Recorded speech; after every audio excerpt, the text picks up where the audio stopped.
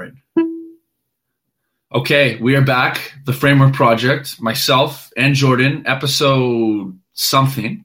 I think we've lost count at this point, but I'm beyond excited for today's episode. This is an episode that Jordan and I have been looking forward to for 2 months now.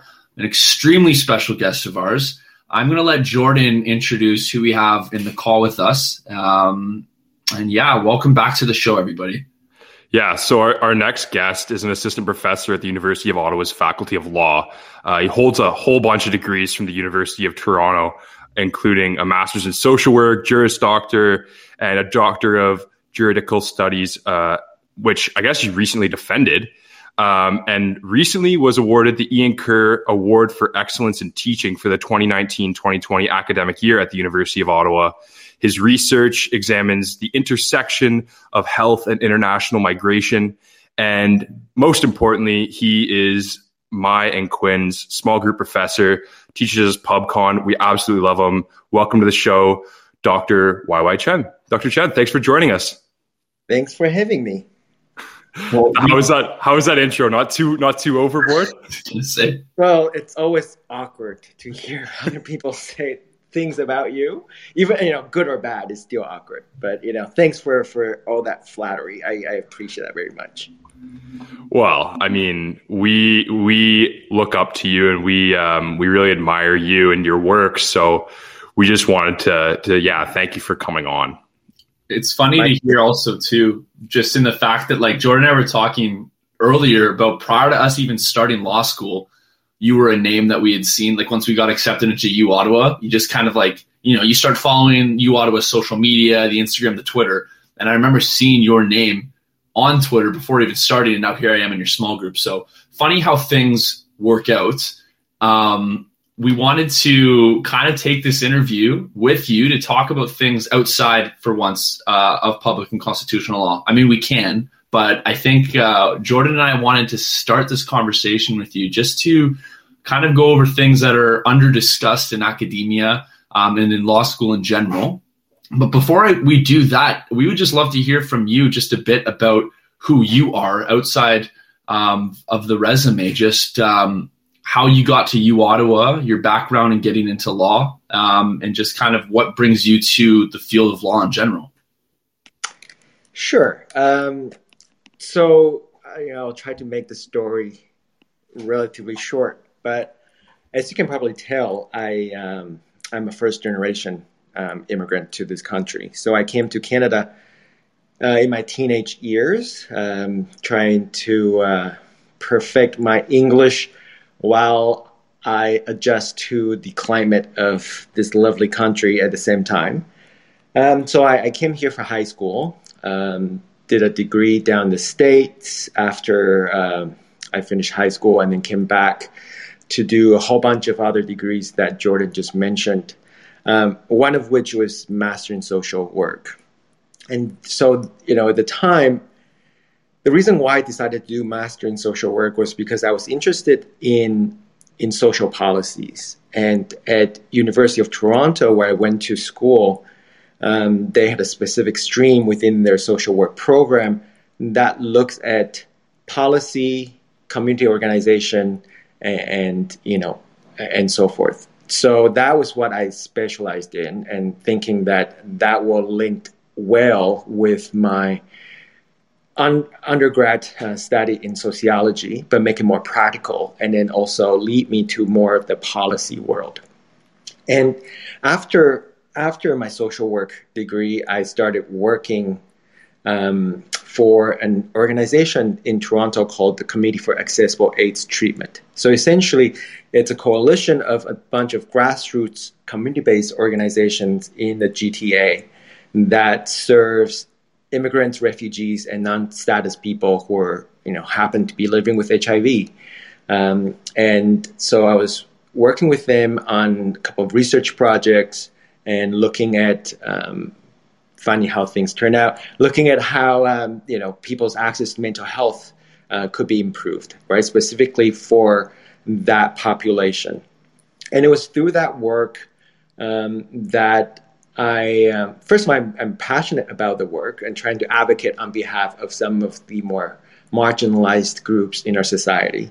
But it's also in that work I found the capacity to make any real change somewhat limited. And partly it's because I just don't know enough about the system, right? How the system is structured. And I thought, why not just go to law school and to know about the law, right? Which it's a huge part of our system. So that's what I did. I went to law school with a very specific view of trying to add to my advocacy toolbox. I wasn't thinking about becoming a lawyer. It was never really on my agenda to become a lawyer, but I just decided to go to law school for that specific reason, particularly looking at health law, because that was the area I was working in. So that's what I did in law school, and after that, I was happy to have an opportunity, to have complete my article, get licensed, and after that, my thought was, where can I go from that point onwards? Right, I am still passionate about advocacy. I don't know if I will be able to do that practicing corporate law. Right, being a graduate from U of T's law school, I felt that a lot of my peers were simply looking at Bay Street, and that was not my interest.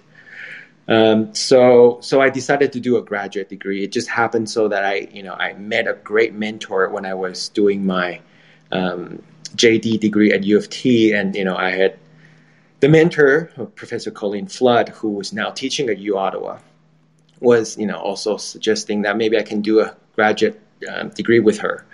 So everything just kind of aligned at that point, and I thought, yeah, let's go back to U of T to do another degree in essentially a doctorate of law. So that's what I did. I completed my SJD recently, but I was fortunate enough to be hired at U Ottawa prior to my completion of my doctorate, and that really is the process of where I came to where I am today.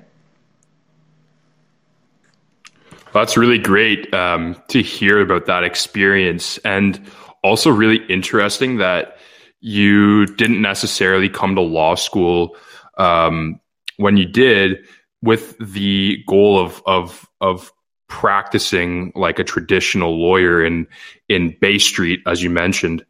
A big chunk of our audience, obviously, are lawyers or future lawyers, so they might understand your path a little bit better and your current occupation a little bit better. But Dr. Chen, just for those who are non-lawyers, maybe describe your research and what your day-to-day work looks like now as a professor and as a legal.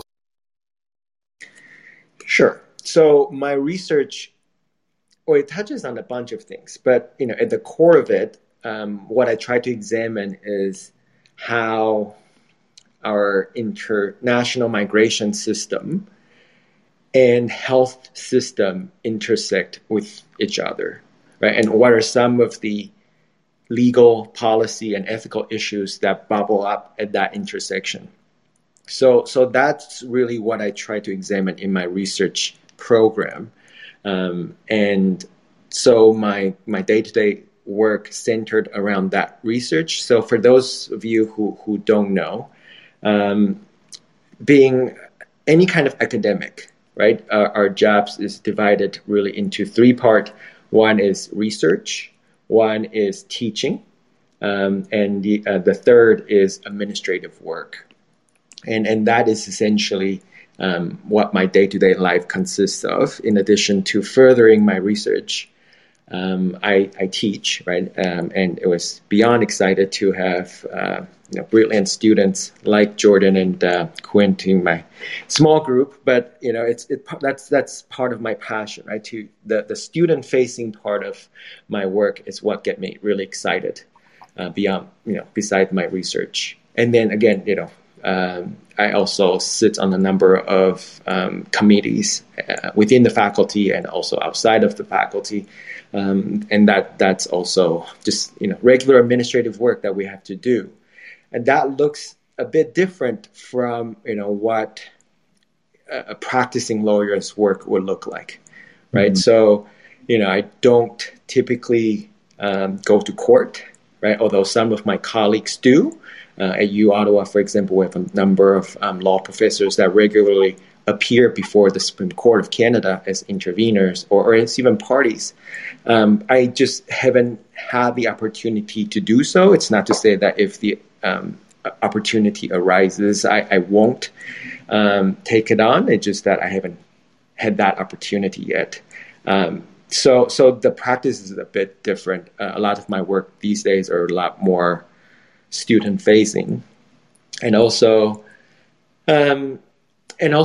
trying to, because of my work, research around migrant health issues, I also do quite a bit of interactions with the migrant community, be it refugees, refugee claimants, or some other migrant groups. So those are kind of people that I interact with in my day-to-day life.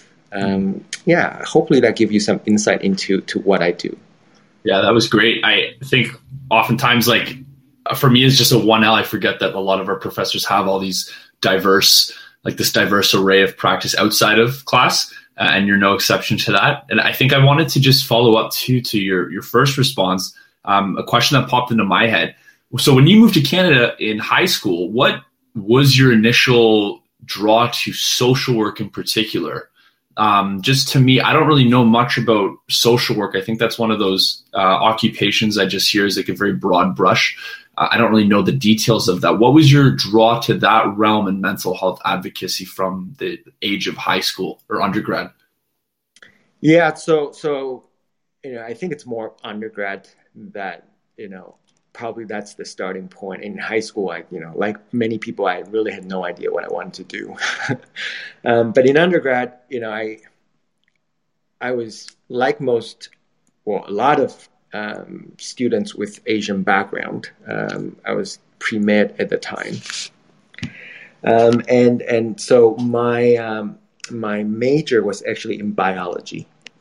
So, I study biology, but in that process, because partly it's because I'm curious about how how human works, right? As a kind of as a species, like how we work. And I just find that, we're not just biological, right? A lot of things that governs what we do are very much social. So at the time, I decided to become a double major, like going from a kind of a bio major to become a double major in biology and sociology. Yeah. And so my interest in social work for master's degree, really, it was a continuation of the more sociological part of my undergrad, right? So, most people think of social work as kind of the practical side of sociology, right? So sociology tells us how society is organized, how it's functioned, how it influences how we think and do things. Whereas social work takes that body of knowledge and trying to devise a kind of strategy, right, to help those individuals who are less fortunate because of the way that we structure our society. Right. And so a lot of people do one-on-one kind of consultation work or counseling work. That would be their practice of social work. Other people do group work. Again, my take on social work was more at the organizational, community-based level, looking at a particular group and then see how we can advance their cause through, advocacy and policy change. So have you actually ever worked as a full-time social worker, or was this more just from the academic perspective of social work? So I've not practiced as a social worker in the capacity of being a counselor. No, Right. I've never worked as a counselor per se as a social worker, if that's what, people sometimes often think of social worker in that capacity. No. Again, my take on social worker as a profession was more on the advocacy side. So I did practice as a social worker, but just not in the one-on-one, even one-to-group kind of relationship. Right. Okay. Gotcha. So, Dr. Chen, I want to go back to something you were talking about earlier, kind of some of the work that you were doing with the different groups in Toronto, and working with groups that focused on migrant health and access to health. And we are a podcast that talks about mental health, so I'm really curious. I know obviously this was some time ago and things have changed since then, but what were some of the barriers, especially to mental health resources for immigrants and for migrants in Canada? Well, I think you're right. It's been a while since the work I was doing back then, but I think a lot of it will still be quite relevant today. I don't think a whole lot has changed, to be quite honest. For migrant populations, they're just typically, when we think about access to health, there are things that just comes with the territory. One is whether or not they actually have entitlement to health, right? Healthcare.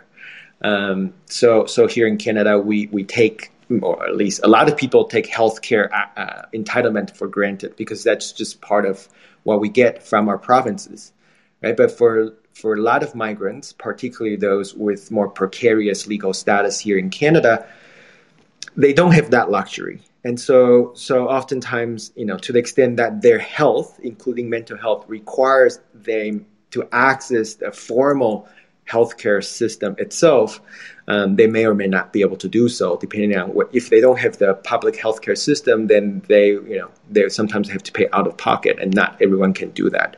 So that's one barrier. Another barrier stems from the fact that dealing with mental health issues often entails a lot of exploration of people's day-to-day circumstances. And that, requires a lot of verbal communication. But for a lot of migrants, the language barrier is quite real. So you may or may not be able to truly discuss the situations that you're facing with the service providers that you have, depending on your language ability. Right? It's not always easy to find someone who's able to provide you the service that you need, and be able to speak your language and understand the cultural context where you're coming from.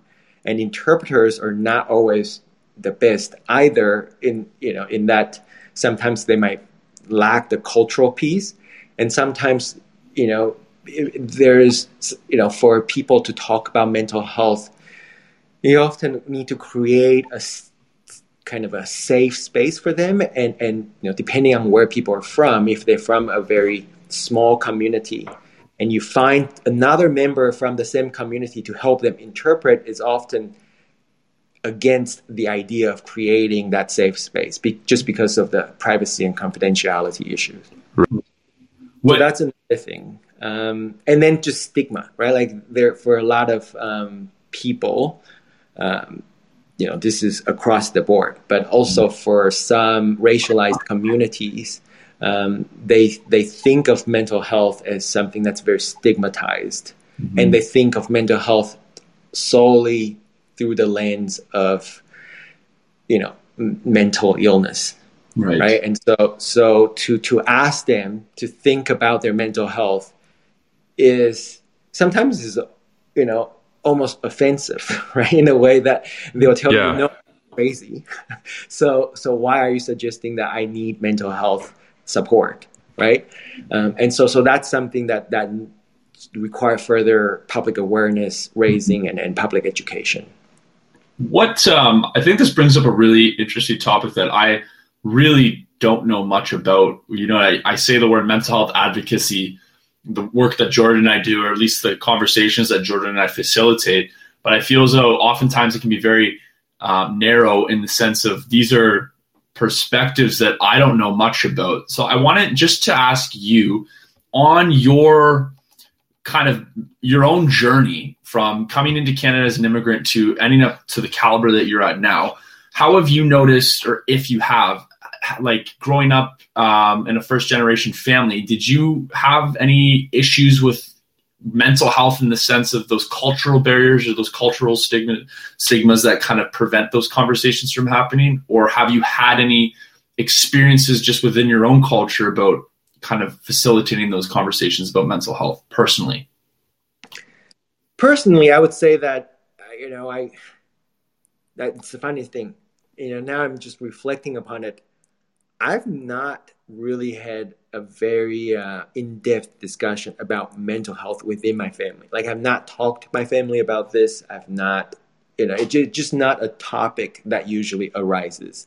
When we talk about health, it's mostly about physical health, right? And it's also not surprising because we know, and studies show this, that for some people and for some cultures, that sometimes mental health can be expressed in a somatic sense, right? So people might have mental health needs, but then when the way that they verbalize it, it's not that I'm feeling depressed or anxious, right? For them, they will put it in kind of physical sense. It becomes they feel aches and pains here and there, but really at the end of the day, the source of those aches and pains are not physical, but really more mental.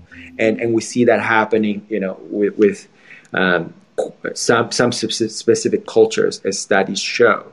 Really? And I suspect maybe there's a level of that within my family, right? Like observing my parents and knowing how hard they work. And I know there's mental health issues within our family, but we hardly talk about it. And then for my mother, who has a series of health struggles, sometimes I wonder, right, how much of that is mental and how much of that is truly physical.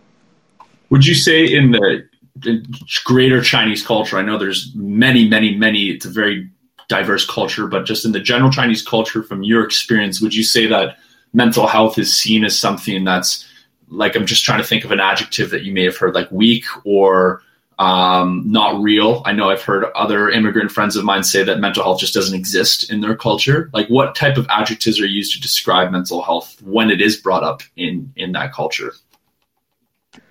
Well, I think there's still very much, as I mentioned, a stigma associated with it. And typically when people think about mental health, again, they think about it as mental illness, right? It's a very medicalized model. And so you must, be, quote unquote crazy. And that's what people have said, right? To ever need to see a psychiatrist or a psychologist and so forth. So for a long time, there's quite a bit of resistance to even the idea of counseling. And for a long time, I can understand what might be some of the reasons for this, right? Beyond just the idea of what, just what we think is quote unquote normal, right? I think there's also this idea that, to the extent that a group of people are still struggling for kind of their day-to-day material, accuracy, like if they're lacking housing, if they're lacking, the ability to put food on the table and so forth, well, then thinking about mental health becomes more of a luxury, right? And so given that context, I can see why there's a bit of resistance to talk about mental health. Now, I'm from Taiwan, and again, I'm looking at this from more of an outsider's perspective because I don't live there anymore.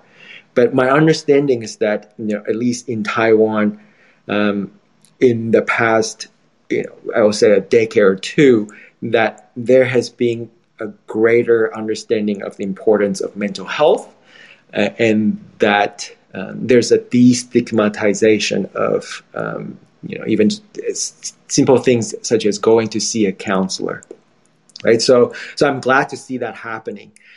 Whether that is the same situation in let's say China or other parts of the greater Chinese world, I'm not sure. That's an awesome answer to that question, and I think one thing that you just said that hit home to me a lot was that being able to talk about mental health is a luxury, because typically there's so many other things going on. And it makes me think of, I don't know, Quinn, if you probably did take like a psychology class. There's like this one psychological theory that like you have to satisfy every one of these basic needs before you can reach the apex and like really take care of like the most surface level stuff. So when Dr. Chen, when you were just speaking about that, how that's a luxury, it's almost like, you have to be able to satisfy, you have to be able to eat first. You have to be able to like take care of your body. And if like you've got a broken leg, well, you can't think about like what's going on in your own head because you got to take care of the leg first. Right. So it's almost, like the whole like luxury thing. I think Quinn and I are so privileged, obviously, to get to talk about this. And I think we all are, just to, be able to destigmatize and focus on that instead of focusing on some of those other issues that might be plaguing, people from different cultures, different countries, and different areas of the world. And I know this is such a hard issue and we could probably talk about it all day, but Dr. Chen, if you talking about destigmatizing mental health in some of these cultures, what are some of the steps that you could see that we could take as a society to help facilitate that process? Well, I think, the things that you guys are doing, right? Just having a conversation around the issue is an important step, right? And so that's why, I'm heartened to see that you have this framework project going on and really talking about really centering the focus on the issue of mental health. And by the way, going back to what you're saying, right? Like in terms of thinking about mental health as a luxury. Now, I think it doesn't have to be that way, right? I think there's another way to think about mental health, and knowing that there's all these stressors that come from outside of us, right? Whether it's the need to put food on the table, whether it's the need to take care of your family, and find a roof over your head and so forth, right? I think instead of thinking it in a priority kind of way that you have to take care of one before you do the other, I think we can look at it in more kind of holistic sense, right? Thinking of mental health as part and parcel of our overall health. And a lot of those stressors that we talked about, if you address that, it also addresses your mental health, right? And in fact, going back to the research work that I was doing after my social work with a group of people in Toronto, when we asked them what they think mental health means, right? What is mental health for them? For a lot of racialized folks who perhaps are hesitant to talk about mental health, because they equate that with mental illness, but they will tell you that they're so stressed out because of the things that we talk about financial needs and so forth. Right, and they'll describe those as sources of stress, even though they don't really see that as being connected to their mental health. And so I think that again, part of the conversation about mental health, first of all, is to think about it in a more holistic sense as part and parcel of how we take care of ourselves generally, and you just don't divide. Right, as a person, you don't divide yourself physically, from your mental part, but also. It's also important to think about beyond taking care of yourself, right? Beyond having this conversation of the destigmatizing and allowing someone to do those kind of self-care that they need. What are some of the environmental and systemic issues that also needs to be changed to allow a person to be healthy, be it physically or mentally? Right, so I think all that needs to happen if we truly want to advance this agenda of ensuring everyone has good mental health.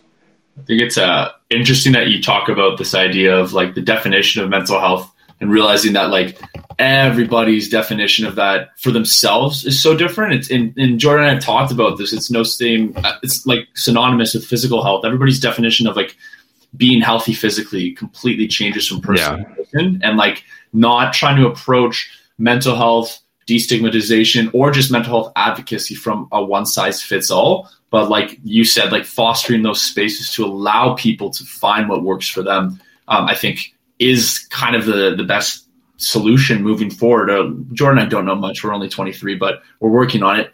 I wanted to ask you, Dr. Chen, as we transition to just kind of talking about mental health in an area that doesn't really seem to have a lot of it, that's law schools, historically speaking. I know we had talked about this yesterday before the show about us kind of wanting to hear more of a practitioner's perspective or a professor's perspective onto what mental health is like for somebody in the faculty of law itself. You know, we often hear perspectives a lot and valid of students who are in law school, historically a very draining and daunting and rigid program that students often find themselves in the throes of mental health with. And it's always kind of like put back onto, you know, the administration doesn't understand students. The administration is causing these dynamics that are leading to poor mental health. That's kind of the dialogue we've heard. They're the enemy, right? Exactly. Yeah. And so from your perspective, Dr. Chen, as somebody who's part of the faculty, we don't see you as an enemy. We don't see you as in fact, I'm sure we're not the first people to tell you this. You're probably one of the most compassionate, empathetic people I've met in academia since undergrad. Easily. I'm trying to gather your perspectives as to what mental health looks like from a faculty member's perspective, and do you see that a disconnect between students and faculty in that topic? Yes and no, to be quite honest. I think that there is definitely some validity to the complaint that the faculty or just the university or academia in general can do better to foster students' mental health, right? Or at least create a more humane way of education that is not detrimental or as detrimental to people's mental health. Now, I think that is a legitimate complaint or concern. So I'm not going to sit here and say, you know, the students are completely naive. Right? I think the students are have all the right to make that complaint. Now, the issue is, how do we change that? And that's where me as kind of a professor, right, which is simply a cogwheel in the whole system that is way beyond me, find it frustrating. And I'm not frustrated with the students. I'm frustrated with the capacity that I have, right, within the bigger system to realize the kind of changes that's necessary to foster students' mental health, right? So let's just, give a very concrete example. And this is just something that's hypothetical. But let's say that, part of the reason why students feel stressed out, right? Being, you've gone through you're almost complete your first year of law school. One thing that I've constantly heard from students going through that experiences that you're going through now is, well, it seems the way that we create our first year curriculum is very front end loaded, right? You have like 7 courses in your first semester. And that seems to be a source of stress for a lot of people. And there are people, there are students who've told me that why can we kind of spread the courses a little bit and somehow, perhaps that will lessen the load. Or I will hear students who also say that, the way that, law is taught typically is very kind of top down, right? We kind of just tell you this is what the law says, right? We don't really encourage a lot of,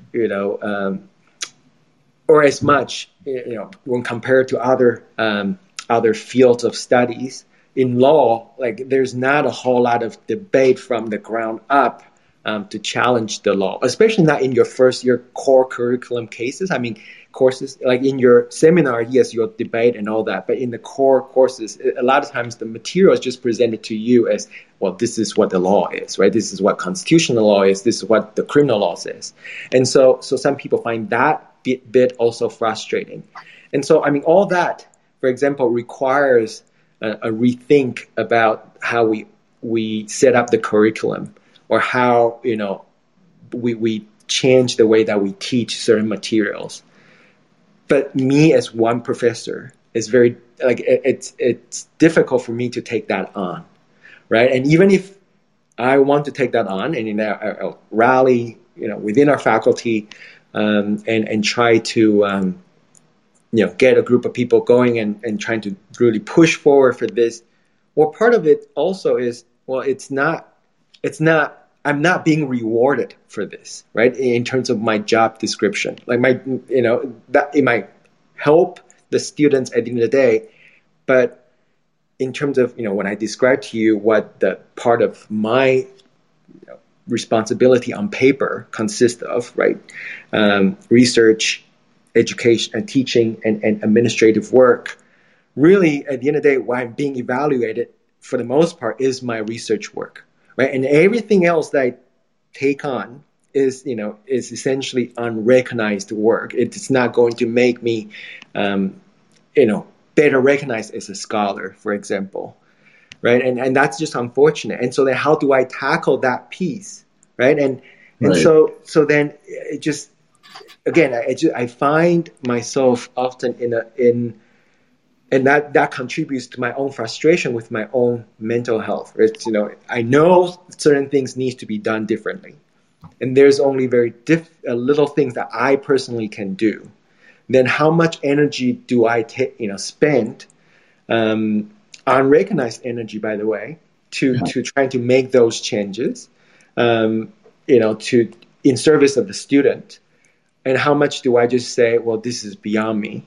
Right. And a lot of that time, that struggle gets me, at the end of the day, it's exhausting. Right. Like I appreciate the students' feedback, and I want to do better, and I want to take the feedback seriously.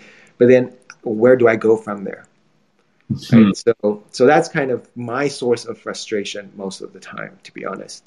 You feel like there's some, almost like you are so tuned in, almost from what I'm hearing, to, again, like you foster these lines of communication with your students, and you have students express these things to you, but there's like almost like a limitation as to what you can end up doing about it. And I feel as though, like, I wanted to follow up, like, why do you think, just in terms from I can never say this word, the pedagogy, how you approach teaching law, why it almost seems so institutional, in the sense of every single person has, like, there's books about this. I read a book this summer as some Harvard students 1L experience, and it was written in the 50s or 60s. And it's like, this hasn't changed, at least the approach to law, the black letter law, and like the normalization of like 7 courses. So do you think that approach is just like, oh, we've been through it, we as in like whoever's designing the law school administration, everybody's been through it, this is like kind of like the trial you need to go through, rite of passage, so we're just going to keep it that way? Or do you think there's actually value in having those 6, 7, 8 courses a semester? I think that so let me just frame that a little bit differently. So I think that there may be some group of professors, they might say that it's not that, it's not that they will say this is the rite of passage, this is the only way we can do it. So, and we've done it, you must do it too. I think the mentality may be closer to the following, which is, this is how we've gone through it. We know it can be changed, but to the extent that we cannot change it, and we've gone through it, we know it's doable, then, you can do it, no problem, right? So it's not purposely trying to impose that on new students, thinking that this is something that must happen. It's simply that, sometimes, again, it's easier to stay with the status quo, right? It takes a lot of effort to change the way that you teach or to change the curriculum. Mm-hmm. And again, to the extent that those work are not rewarded as part of a professor's job, for example, well then, what's the incentive, right? And if I can simply take someone else's material from, the way that they've taught in previous years, and I just kind of somehow modify it a little bit to suit my need, and then to use that to teach. So essentially just perpetuating the status quo, it's the most time efficient way of doing it. And we know that, again, we have gone through the system that way. We know that it actually, it's doable. It's, it might not be the most pleasant experience, but it's doable. So then let's just keep doing it, right? And I think that's more perhaps closer to the situation. I will say inertia, right? I think we got a bit of lag on there. No, I was just going to say, I think there is something to be said about Jordan and I talked about this in our first episode, some very twisted sense of satisfaction of looking at what we conquered and through at least first semester of 1L and being oh, we really can do this, like you were saying. And I think it was just trying to challenge that. It seems like you were mentioning just a very daunting task because it's just been the way for decades. So, but I do understand what you're saying. I think that's still such an illogical way of looking at things though too, Quinn. Just because it's the way things have been forever doesn't mean that we can't improve on them. And I think just some of the things that Dr. Chen that you're saying, it just makes me feel like the system's broken. The fact that, professors are one of their, you said there's 3 jobs and one of them is student facing. And that's the one that impacts, all of these people's lives. And, I always say that there's people that are professors and then there's teachers, right? And there's a big difference where one is very good at conveying the material and does that part of the job willingly, even though, like you were saying, most of the recognition comes from the research. So I don't know. I don't know how to fix it, right? This, you just have to have the conversation. And that's why I'm happy we get to have you on and to do this. One thing that I wanted to talk about as well, though, we talk about the students' mental health all the time. And I think that's obviously super important to me and to Quinn and to everybody. And it's just important in general. But one thing that never gets talked about is how, professors and administration, who are all human as well, deal with this. What kind of resources are available and what kind of conversations are had amongst faculty members about their mental health, if any? Well, I can only give you my perspective, and I won't pretend that I can speak on behalf of my colleagues. Now, I'm somewhat reluctant, to be honest, to talk about mental health. If today, if I'm experiencing some kind of mental health issues, I'd be reluctant to speak with my colleagues about it. Right, and fortunately, there is some support from the university that is essentially same kind of counseling that's provided to students. There's a similar or analogous kind of counseling support provided to staff and faculty who are experiencing mental health needs. And I've never used that resources. Doesn't mean that I won't at some point in my life. At some point I've thought about doing it. But I just, so there's some kind of support in that sense. But yeah, so in terms of, just having a very frank conversation within our faculty, I personally have not been a part of that conversation. And part of it, it's just, this is my own view, is to the extent that some of those stresses or source of anxiety or frustration comes from kind of outside the faculty, well then what do we do with it, right? It's again, when things becomes more systemic or institutionalized, well it requires further effort on our part to make the necessary change so that whatever support that we receive is not just Band-Aid, right? We can actually get to the root of it. But again, it's just when everyone's busy, but professors are as well, and to kind of take up additional work to try to make to advocate for systemic change so that we as professors are healthy, both physically and mentally. I think it's a tall order, right? It's a thankless job, and there are people who do it. Some of my colleagues who are being more involved in the union side of things, they do great work in trying to push for better support from the university, the central administration. I, unfortunately, have not been part of that, and again, it just speaks to my capacity and also, my relatively precarious. I use the word precarious in a very kind of cautious sense, but relatively precarious position within the faculty, right? In the sense that I'm pre-tenure, and that at the end of the day, I have to keep my job, and so how much can I rock the boat, right? And that's also something I need to constantly think about. So yeah, just I to answer your question, that there's some support. Is there enough support? Personally, I would say no, but what can we do, right? That's kind of where I'm left with. Yeah, and I think it's the best thing you can really do is have these conversations, right? And not to give advice to you, Dr. Chen, because you've got infinitely more experience than Quinn and I do. But from my understanding, I think the best thing you can do is just be supportive and be a good colleague and a good friend as well.